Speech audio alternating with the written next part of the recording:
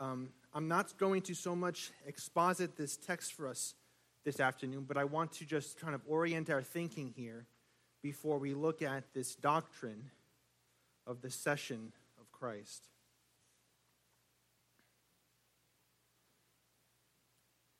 Revelation chapter 1, verses 1 through 8. This is the word of the Lord. The revelation of Jesus Christ, which God gave him to show his servants, things which must shortly take place.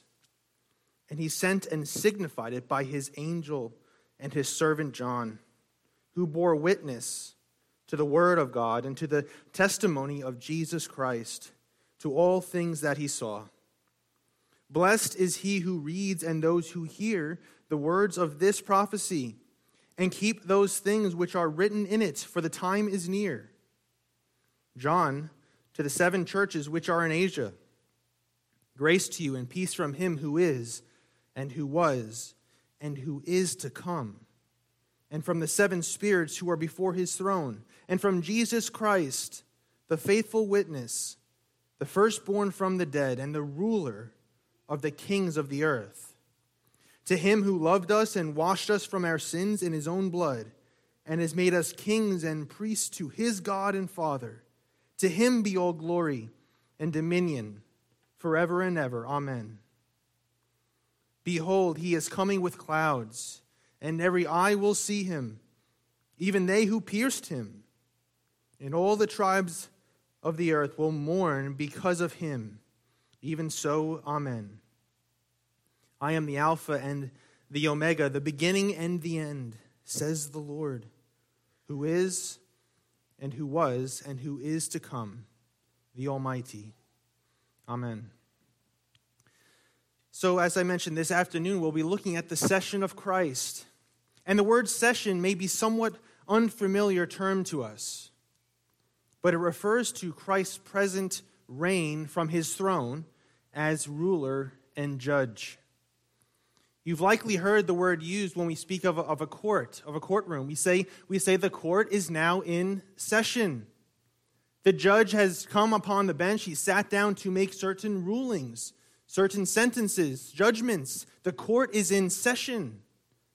The Presbyterians also use this word to speak of the elders of a local church. They say that is the session. This body of elders are the session. They rule and they teach, but they rule the church. So this is generally what the term refers to when we speak of Christ's session. He's sovereign Lord. We read about this. He's sovereign Lord. He's ruler of the kings of the earth. The session of Christ refers to his present work now, as mediator and ruler of his church and indeed the universe. But where is Christ now? What is he doing? What is the relationship of Christ now seated in session to you? What's his relationship to me? What is Christ's relationship now seated in heaven to the church? What's his relationship? These are some of the questions that I want us to consider this afternoon. But I want to say just a few things by way of introduction before we answer those questions. The first thing I want you to think about is this. The session of Christ is an utterly supernatural doctrine. This is something that is completely unknown apart from God's supernatural and his special revelation to us. It's a thoroughly spiritual truth. This is something that cannot be tested according to our senses. And because of this truth, brothers and sisters, this truth is repugnant to the world. It is an insult to the modern mind, to the modern man with all of his science, with all of his scientific equipment, with all of his testing and hypotheses, all of his knowledge about the workings of the universe. This truth is an insult to him. But to us, what a lovely doctrine is this.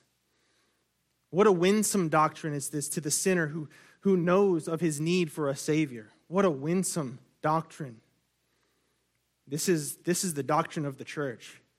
This is an essential doctrine to the gospel. We confess this as Christ's church in the Apostles' Creed. When we speak of Christ, we say we believe in Jesus Christ, born or conceived of the Holy Spirit, born of the Virgin Mary, suffered under Pontius Pilate, was crucified, died, and was buried. All of this is to say that he was humiliated. He came as a real man. He came in humiliation. But as we continue in that creed, we say he's not there anymore. He's not in the grave anymore. He's exalted. The third day he rose again from the dead. He ascended into heaven. And he sits at the right hand of God the Father Almighty. This is Christ's session. This is an essential doctrine to the gospel.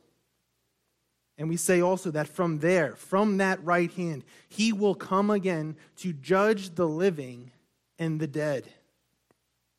From there, he rules and reigns. From there, he will come again. He is the one in charge. Our Lord Jesus Christ rules with all authority in heaven and earth. Jesus Christ is in control of everything. What a winsome doctrine. What a lovely doctrine. What a comforting doctrine this is to his saints. There's a man who sits on the throne of God. There's a man, flesh and blood, like you and me. He sits on the throne of God and he rules, he reigns, he governs all things, and he's God. This is the session of Christ. It's real, and it's true. It's inescapable. So the question immediately I just want to say, do you believe this? Brothers and sisters here at Sunday school, do you believe this doctrine? Do you believe this doctrine when you suffer? Do you think about it? Do you think about this doctrine when you rejoice to the Lord? When you give him praise and give him thanks? When you pray to Christ, where is he? Who is he? He's the sovereign King of all the earth. This is the session of Christ. So, this afternoon, you can think of this as 3 points. I want to first just look very briefly at what the scriptures say about the session of Christ, and I'll explain that a little bit. We'll exposit and say, what do the scriptures mean by the session of Christ? But then I want to look at this more personally and say, what does the session of Christ mean for you? What does it mean for me? Again, if you remember from last week, theology, right? Theoretical and practical. Theology answers those practical questions. It has to. And thirdly, in the last place, we'll look at what the session of Christ means for the church. So if you would, turn with me to one text, Ephesians chapter 1. Ephesians chapter 1 and verse 21.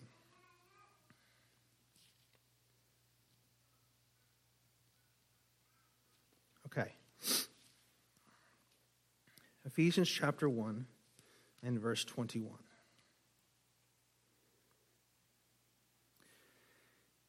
It says that God raised him from the dead. Verse 20, picking up in verse 20. That God raised him from the dead and seated him at his right hand in the heavenly places, far above all rule and authority and power and dominion, and every name that is named, not only in this age, but also in the one to come. And he puts all things in subjection under his feet, and gave him as head over all things to the church, or for the church, which is his body, the fullness of him who fills all in all. Let me read for you a very familiar text. You don't have to turn there, from Philippians chapter 2, the Carmen Christi. After describing the humiliation of Christ, Paul says, for this reason also, because of Christ's humiliation and because of his perfect obedience, he says, God highly exalted him, bestowed on him the name which is above every name, so that at the name of Jesus every knee will bow, of those who are in heaven and on earth and under the earth, that every tongue will confess that Jesus Christ is Lord, to the glory of God the Father. These two texts here, they speak of Christ's session. But what do these texts mean? What are they teaching us? Well, the first thing we could say is that the session of Christ, it's not so much a reference to a particular place. When we speak of Christ at the right hand of God, it's not so much a reference to a particular place. And we have to say this. Why do we have to say this? Because he's at the right hand of God. And we know that God doesn't have a body. So is it a particular place at God's right hand? We have to say no. We have to say no to that. God is spirit. God's omnipresent. So this can't literally be God's right hand. But nevertheless, this has to be someplace. Think about it. This has to be someplace. We know that Christ has a real and a physical body. We know that he ascended into heaven. He rose from the dead. He ascended into heaven. He sits at the right hand of God. And we know that heaven is a real place.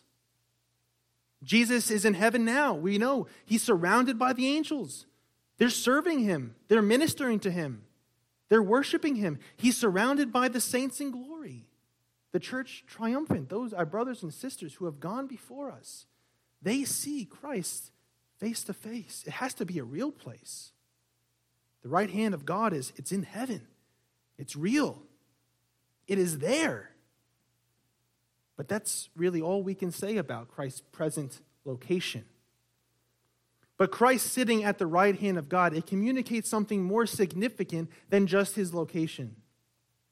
It communicates his authority, his power, his dominion, his glory. This is what it means. Saying that Christ is at God's right hand, it's something of a figure of speech. We say that a man uses his right hand. When he uses his right hand, he sets out to do something, to accomplish a task. It symbolizes his strength. The right hand symbolizes his power to execute. We say things also like so-and-so is my right-hand man. What does that mean? He's the one you've put in charge. He's the one whom you've given authority and honor and prominence to. And so as the mediator, Christ has merited all authority in heaven and earth. He has won it. This is important. He's won it. He's merited it. He's rightfully earned it. He now sits at God's right hand and he governs the church. He governs all things for the good of the church. He's king over his church. He's king over his enemies. And he's king over creation. And you know that when we speak of Christ seated at the right hand of God, we're speaking primarily of Christ in his humanity as mediator. He came in humiliation. He's now been exalted. And part of that exaltation is being at the right hand of God as our mediator. Jesus has been so exalted in the highest degree possible for a man. And thanks be to God that he is our mediator, as I've said. But Jesus here, also, we have to say this, that Jesus being seated does not mean that he's inactive. Jesus is not a passive king sitting there reclining, sitting down passive in session. In Acts 7, you'll remember with me that Stephen looks into the heavens and what? Jesus is standing. Jesus is standing at the right hand of God. In Revelation chapter 1 and verse 13, if we kept on reading, we would see that the Lord Jesus Christ in heaven is clothed in a robe with a golden sash, and he's doing something. He's walking amongst his churches. He's caring for them. He's protecting them. He's guarding them. He's instructing them. He's strengthening his churches. He's an active king. And you see, brothers and sisters, this is what Christianity is all about. Christ is actively ruling. He's been raised from the dead, declared to be the Son of God with power. He is the King of kings, the Lord of lords. This fact, as I've said, it's inescapable. You must reckon with this fact. So let me ask you a question. We're here at Sunday school, but let me ask you a question. How do you respond to these things? How do you respond to this person, to this one who's been raised from the dead, who's given all authority in heaven and earth? This is the next thing I want us to consider. Again, theology is practical and it's personal here. The next thing we're going to consider is what does the session of Christ mean for you and for me? I want to immediately make this personal. Christ's session is something real. It's something concrete, and it's personal. In Peter's preaching in Acts chapter 10, he speaks of Christ. He says that Christ has given his apostles to preach a message. They are to preach to the people and to solemnly testify that this is the one, that Jesus is the one who has been appointed by God as judge of the living and the dead.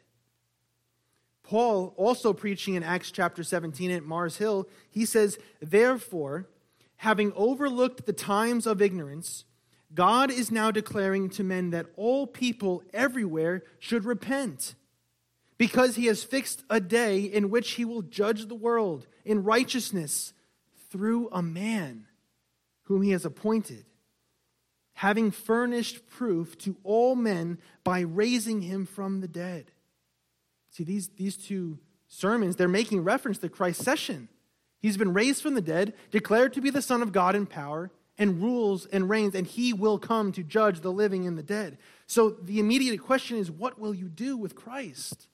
For all of us have to answer this question. To the believer in Christ, do you rejoice and rest in the session of Christ? When you think of him, as I've said, when you pray to him, do you think of him as the exalted Savior? Do you think of him as the risen and exalted King of kings, the ruler of the kings of the earth? Is this the one you're praying to? Do you love him? Do you order your life around the personal relationship, your personal relationship to Christ? Is he your Lord? Jesus says, if you love me, you keep my commandments. Brothers and sisters, look at your life in the home. Look at your life at the workplace. Look at your life with your family. Look at your life in the church. Is Christ king? Is Christ your king, or are you king? Are you queen? Does Christ rule in your mind? Does he reign over your emotions? Has he taken captive your wills?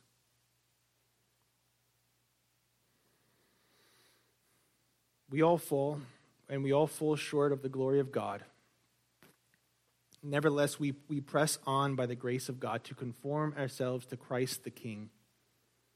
This, again, is what Christianity is about. We follow a person, and he's alive. He's not dead.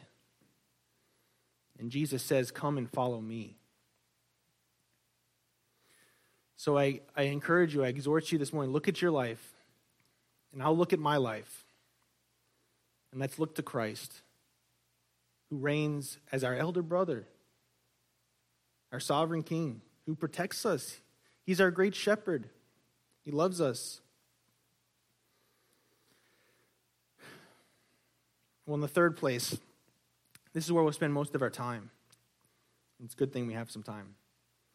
I want to look at with you, what does the session of Christ mean for the church?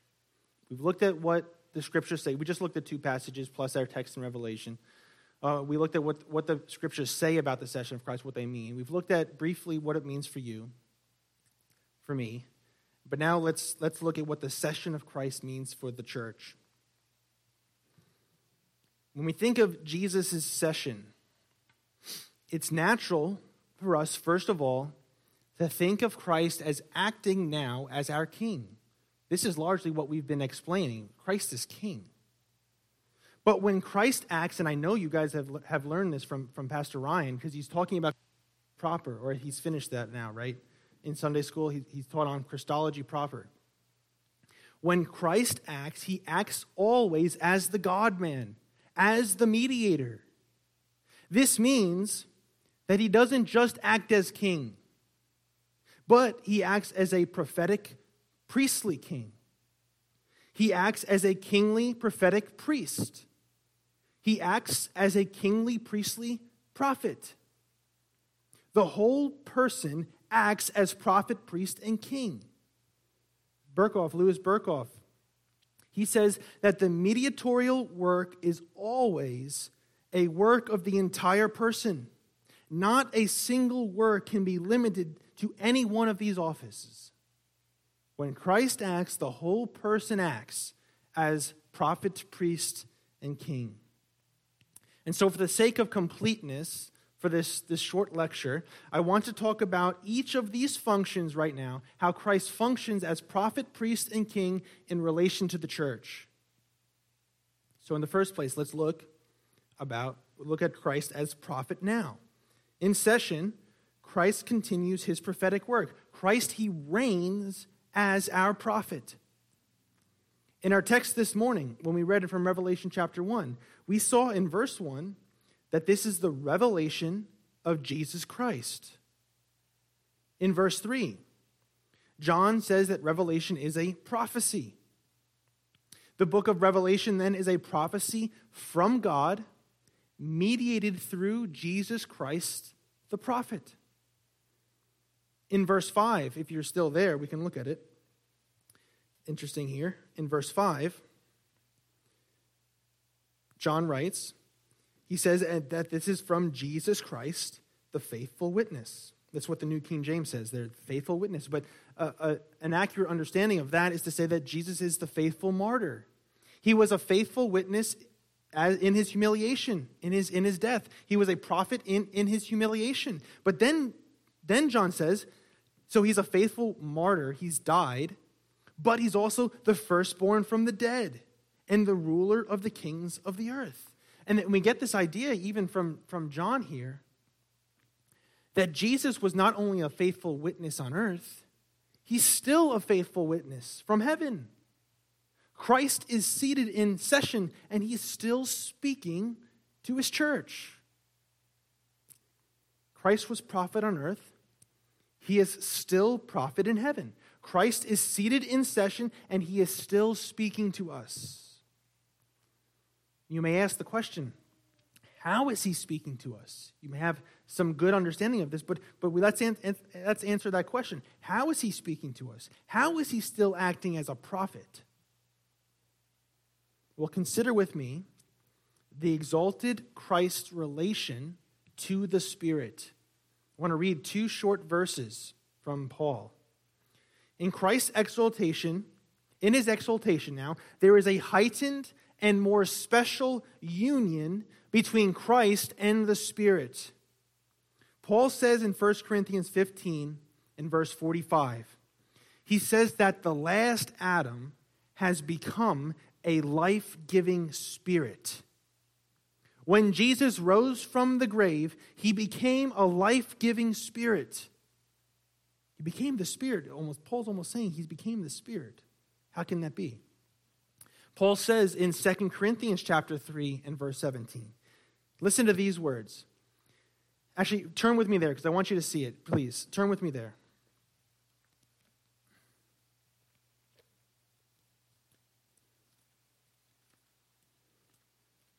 Second Corinthians chapter 3 and verse 17.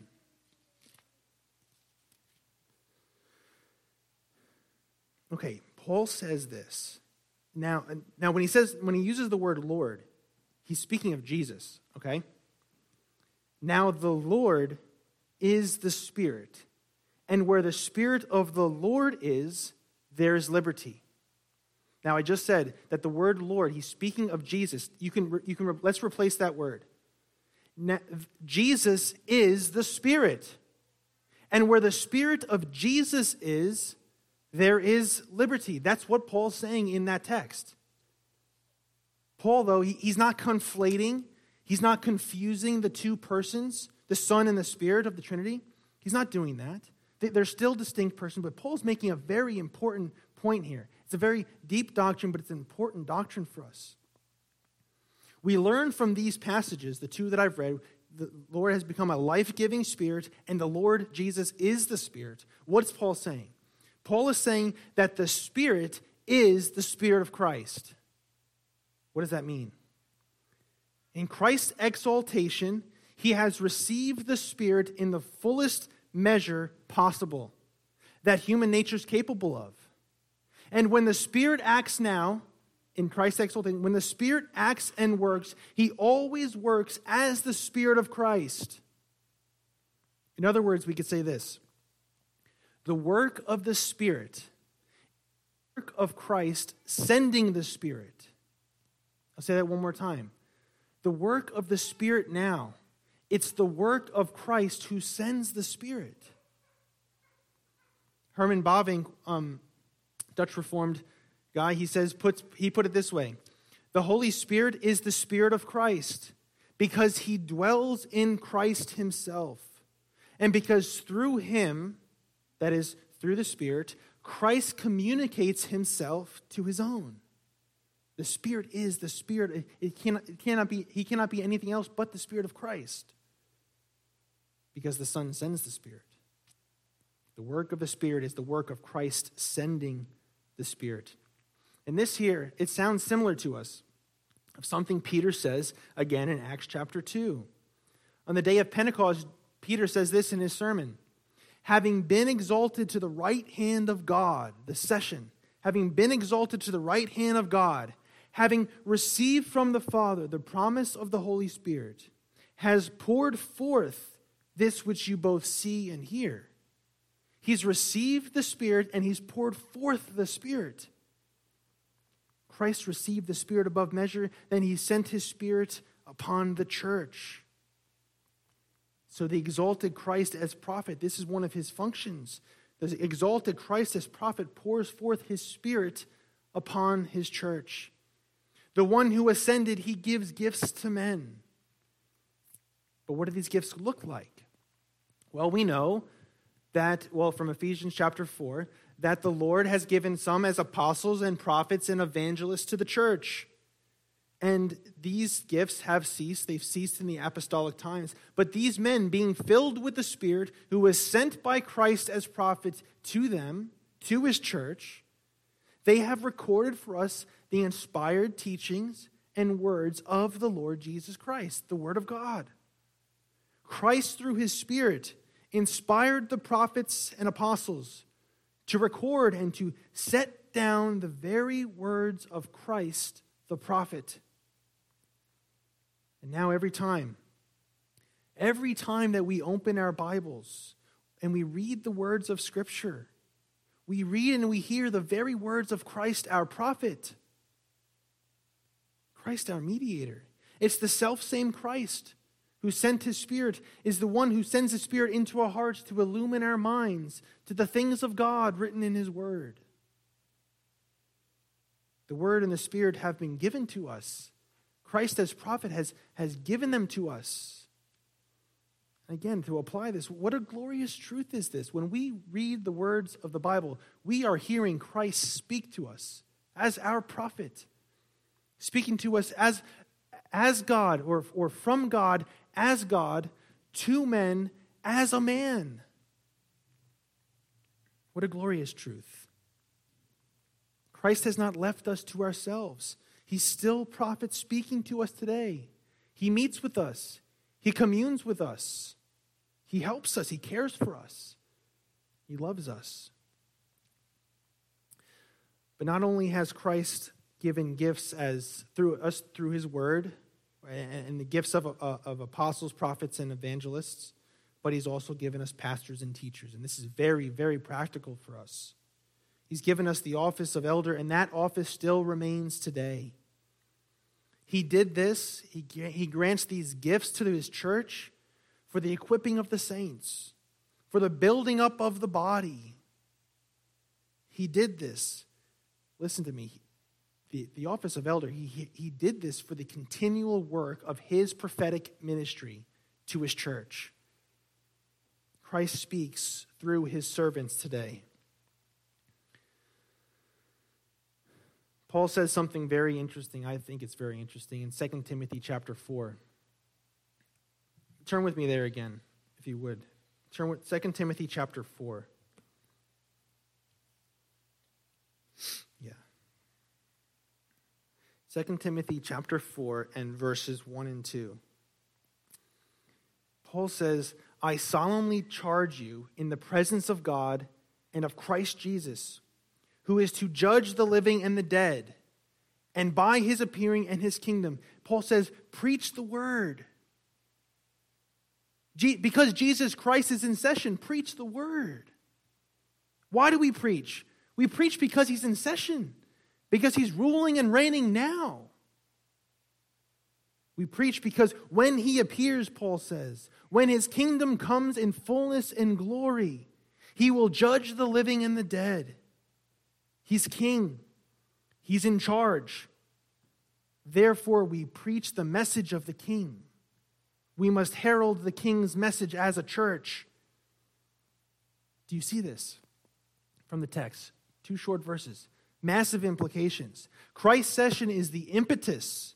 It's the driving force behind Christ's mission to preach his word. What a privilege is this, to preach the word of God. What an honor. But who is sufficient for these things? What do you have that you did not receive? If you did receive it, why do you boast as if you had not received it? For all the preachers of God's word, we must remain humble. There's no boasting in this. There's no boasting. There can be no pride, no arrogance in preaching the word of God. Only a humble of giving of thanks, a diligent laboring to know and to preach nothing except Jesus Christ and him crucified.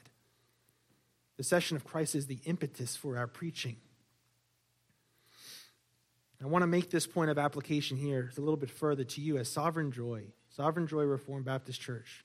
That's right. Right? Yeah. You changed the name, but the Reformed Baptist Church isn't there. Good. Great.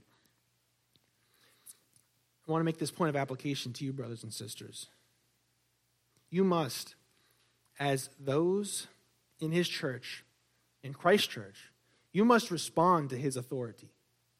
You must respond to his word. You must always be vigilant in doing this. How easy it is to get lazy and sloth. A mark of a true and healthy church is that she recognizes and submits to the authority of the Bible. Each church must believe his word and live according to his word and govern themselves according to his word. I believe you brothers and sisters are rewriting some of your bylaws. If it's reforming, if it's coming into conforming to the word of God, praise God for that. Praise God for that. We must govern ourselves. Well, Christ is the governor, right? Christ rules, but we must govern ourselves as a local body according to the rules, according to the commands set forth by Christ. Well, part of doing this is to support the ministry of the word. The church is a creature of the word. I don't know if you've ever thought about the church that way. The church is a creature of the word. It's created by the proclamation of the gospel, and it must be ordered by the teaching and application of the gospel. The church grows by the word. Yes, she grows in sanctification and in Christ-likeness, but she also grows in number. She grows in number by the word. The church preaches the word to the people of God, and they preach the word, and she preaches the word to the world. And by God's kind providence, he gathers together his elect into local assemblies. Christ's church is created by the word, and she's sent to preach the word to the world. This is her mission. And so it's the duty of the assembly, it's the duty of Christ's elect gathered together in a local assembly to keep the ministry of the word accountable to the word. You keep your pastors and your teachers accountable to preach the word faithfully. And furthermore, it's the duty of the church, in obedience to Christ's session and rule, to identify men who've been so gifted by Christ for the ministry of the word. The church has a responsibility. Because she is a creature of the word, she has a responsibility to identify and to cultivate men for the ministry of the word. The church must be diligent to recognize these men. It's the duty of the church, in obedience to Christ, to identify them, to teach them sound doctrine, to instruct them in the faith, to encourage those men, to encourage them in the good and the noble task that he aspires to test him. It is the church's responsibility to test these men in their gifts and in their graces, to evaluate them in their ability and in their Christian character, and then, if it is so determined, to set them apart for the gospel ministry. Because Christ has called them to the gospel ministry, and he works through his church. The mission of the church is to proclaim the word of God to the world. He gives gifts to the church. The church trains them, evaluates them, calls them, sets them apart to continue Christ's ministry to the world, to go and to make disciples, to baptize them, to teach them to observe all that he's commanded. It's the duty of the church to commission men fitted with the Holy Spirit for the gospel ministry, to send them into the fields white for harvest, so that the Lord Jesus Christ may be worshiped to the glory of God. Well, we've looked at Christ's relationship to the church in session as a prophet. Now let's briefly consider Christ's relationship to the church in session as priest. When we think of Christ's priestly work now, we think mostly of his active and passive obedience, right? When we think of Christ as priest, we think of him as the sacrifice and as the priest who offers that sacrifice. And this work has culminated at the cross. But it's very interesting. In the letter to the Hebrews, the author there, he actually views Christ's earthly ministry, it's as preparation. Christ's earthly ministry is preparation. It was, in a sense, practice for his heavenly ministry. Christ now is the exalted priest in the heavenly sanctuary. He saves those who draw near to God through him, since he always lives to make intercession for them. He's seated in the heavenly sanctuary now as the king priest. But what does it mean for Christ to make intercession for his people in heaven now? What does this mean? Christ intercedes for us. We hear that. We don't maybe understand all that goes into that. When we think of Christ's intercession now, we usually think, and we usually speak this way, that Christ is praying for his people. And that's true. But that's oftentimes exclusively what we think about when Christ intercedes for his people now in heaven. But I want to tell you that Christ's intercession, it's much more than this. And this is important, brothers and sisters. You need to meditate on these things. These truths here, they will be a balm to your soul. They will encourage you, strengthen your faith. And I want to say, too, that these truths here, they are found all over the New Testament, and for good reason. You need to know this, what we're going to cover here, for your comfortable dependence upon Christ. Christ's present session is never separated from his atoning work on the cross. Christ's intercession now, it is never separated from his atoning work on the cross. Christ as high priest, he enters into the Holy of Holies as a representative for his people. This is part of his intercession. And he remains there forever. The Old Testament priests, they died. Christ lives forever in the heavenly sanctuary until he comes again. Because he lives, he is a constant reminder of his perfect atonement. That's Christ's intercession. But also in the court of God, when Satan brings charges against you, when Satan comes as the adversary to bring charges against God's elect, Christ stands and he intercedes for them as an advocate. Listen to what Paul says in Romans 8, a very familiar passage. Paul says in Romans 8, "Who will bring a charge against God's elect? God is the one who justifies. Who is the one who condemns? Christ Jesus is he who died. Yes, rather who was raised, who's at the right hand of God," the session, "who's at the right hand of God, who also intercedes for us." There's a parallel here in this text. Christ interceding for us is a parallel to God justifying us. God is the one who justifies. You see, Jesus at the right hand of God, he justifies his people. Moreover, Christ's intercession, What else does this mean? It means that Christ sanctifies our prayers, and he sanctifies our service to God. Christ sanctifies our prayers and our good works. He makes them acceptable to his Father. We've become now a kingdom of priests. Through Christ, we're priests, and we're living sacrifices, offering our lives to God as a sacrifice. Through Christ, our prayers, our lives, our good works are made acceptable to the Father. Christ sanctifies us morally. You see, we always need Christ's intercession. When we pray, we often don't know how to pray. Our prayers and our good works they're so imperfect and mixed with sin. They're imperfect before God. But Christ, as a high priest, he intercedes and he cleanses them. He makes them acceptable to God. And finally, we should say, too, that Christ does pray for his people. We've said it's not just that, it's all these other things. But Christ does pray for his people. He's praying to his Father to send the Spirit, to apply his redemption, and to grant his church with all gifts and graces, which he's won for them. See, Christ's intercession, his intercession, then it's much more than simply supplication. It's much more than simply just entreaty to God the Father. It is that, but it's more. It's about merit. Christ's intercession is about his merit. He's won it all.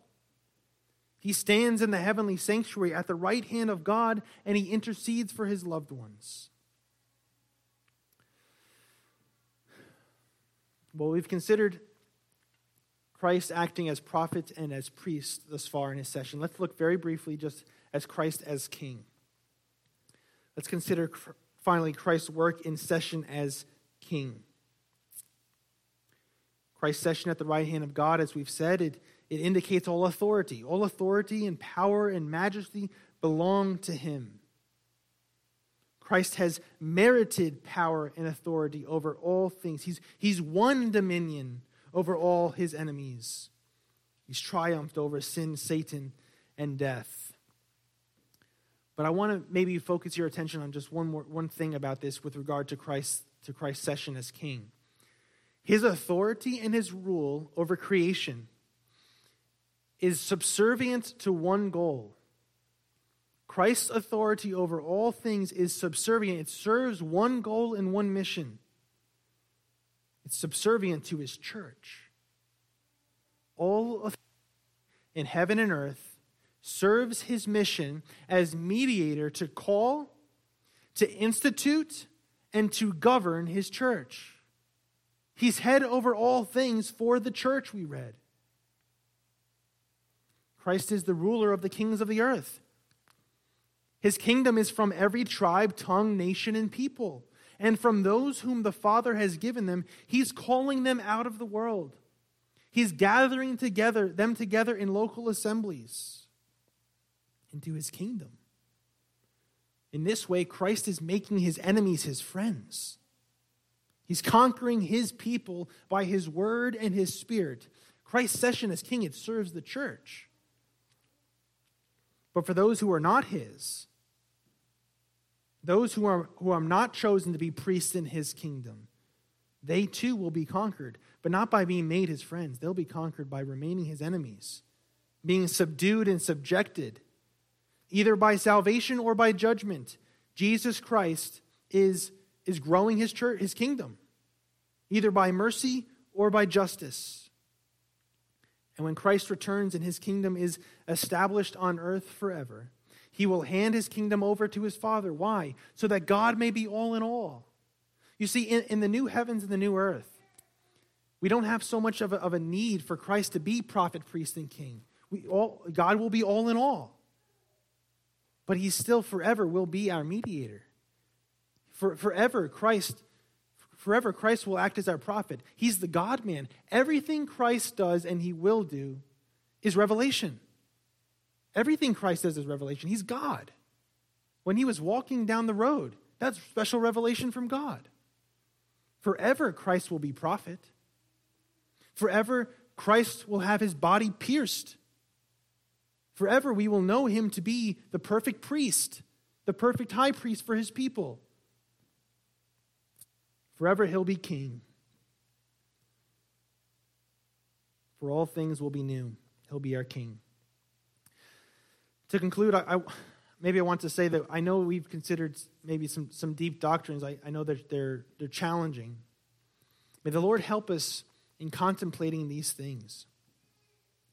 I hope you've seen how practical, how important the session of Christ is, how this doctrine is, and how essential it is to the gospel. The Lord Jesus Christ presently sits at the right hand of God, and the implications of this are massive. I'll encourage you, as you go throughout your day, think about what you're doing in relation to Christ, who reigns. He's active. He's working as our all-sufficient mediator. His work did not end when he died on the cross. His work did not end when he rose again from the dead. His work didn't end when he ascended into heaven.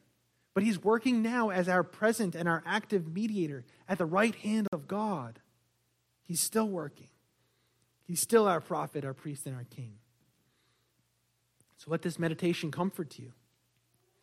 I'll encourage you, brothers and sisters, put your faith in the faithful witness. Remember the exaltation of the one who humbled himself. Hope in the one who is to come again to judge the living and the dead. Love the beloved who laid down his life for you and for me.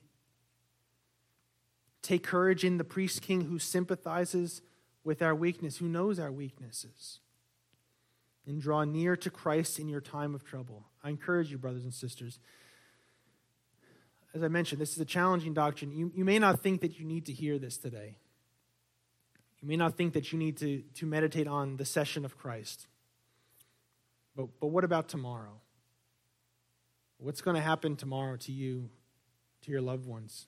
You see, everything in life changes.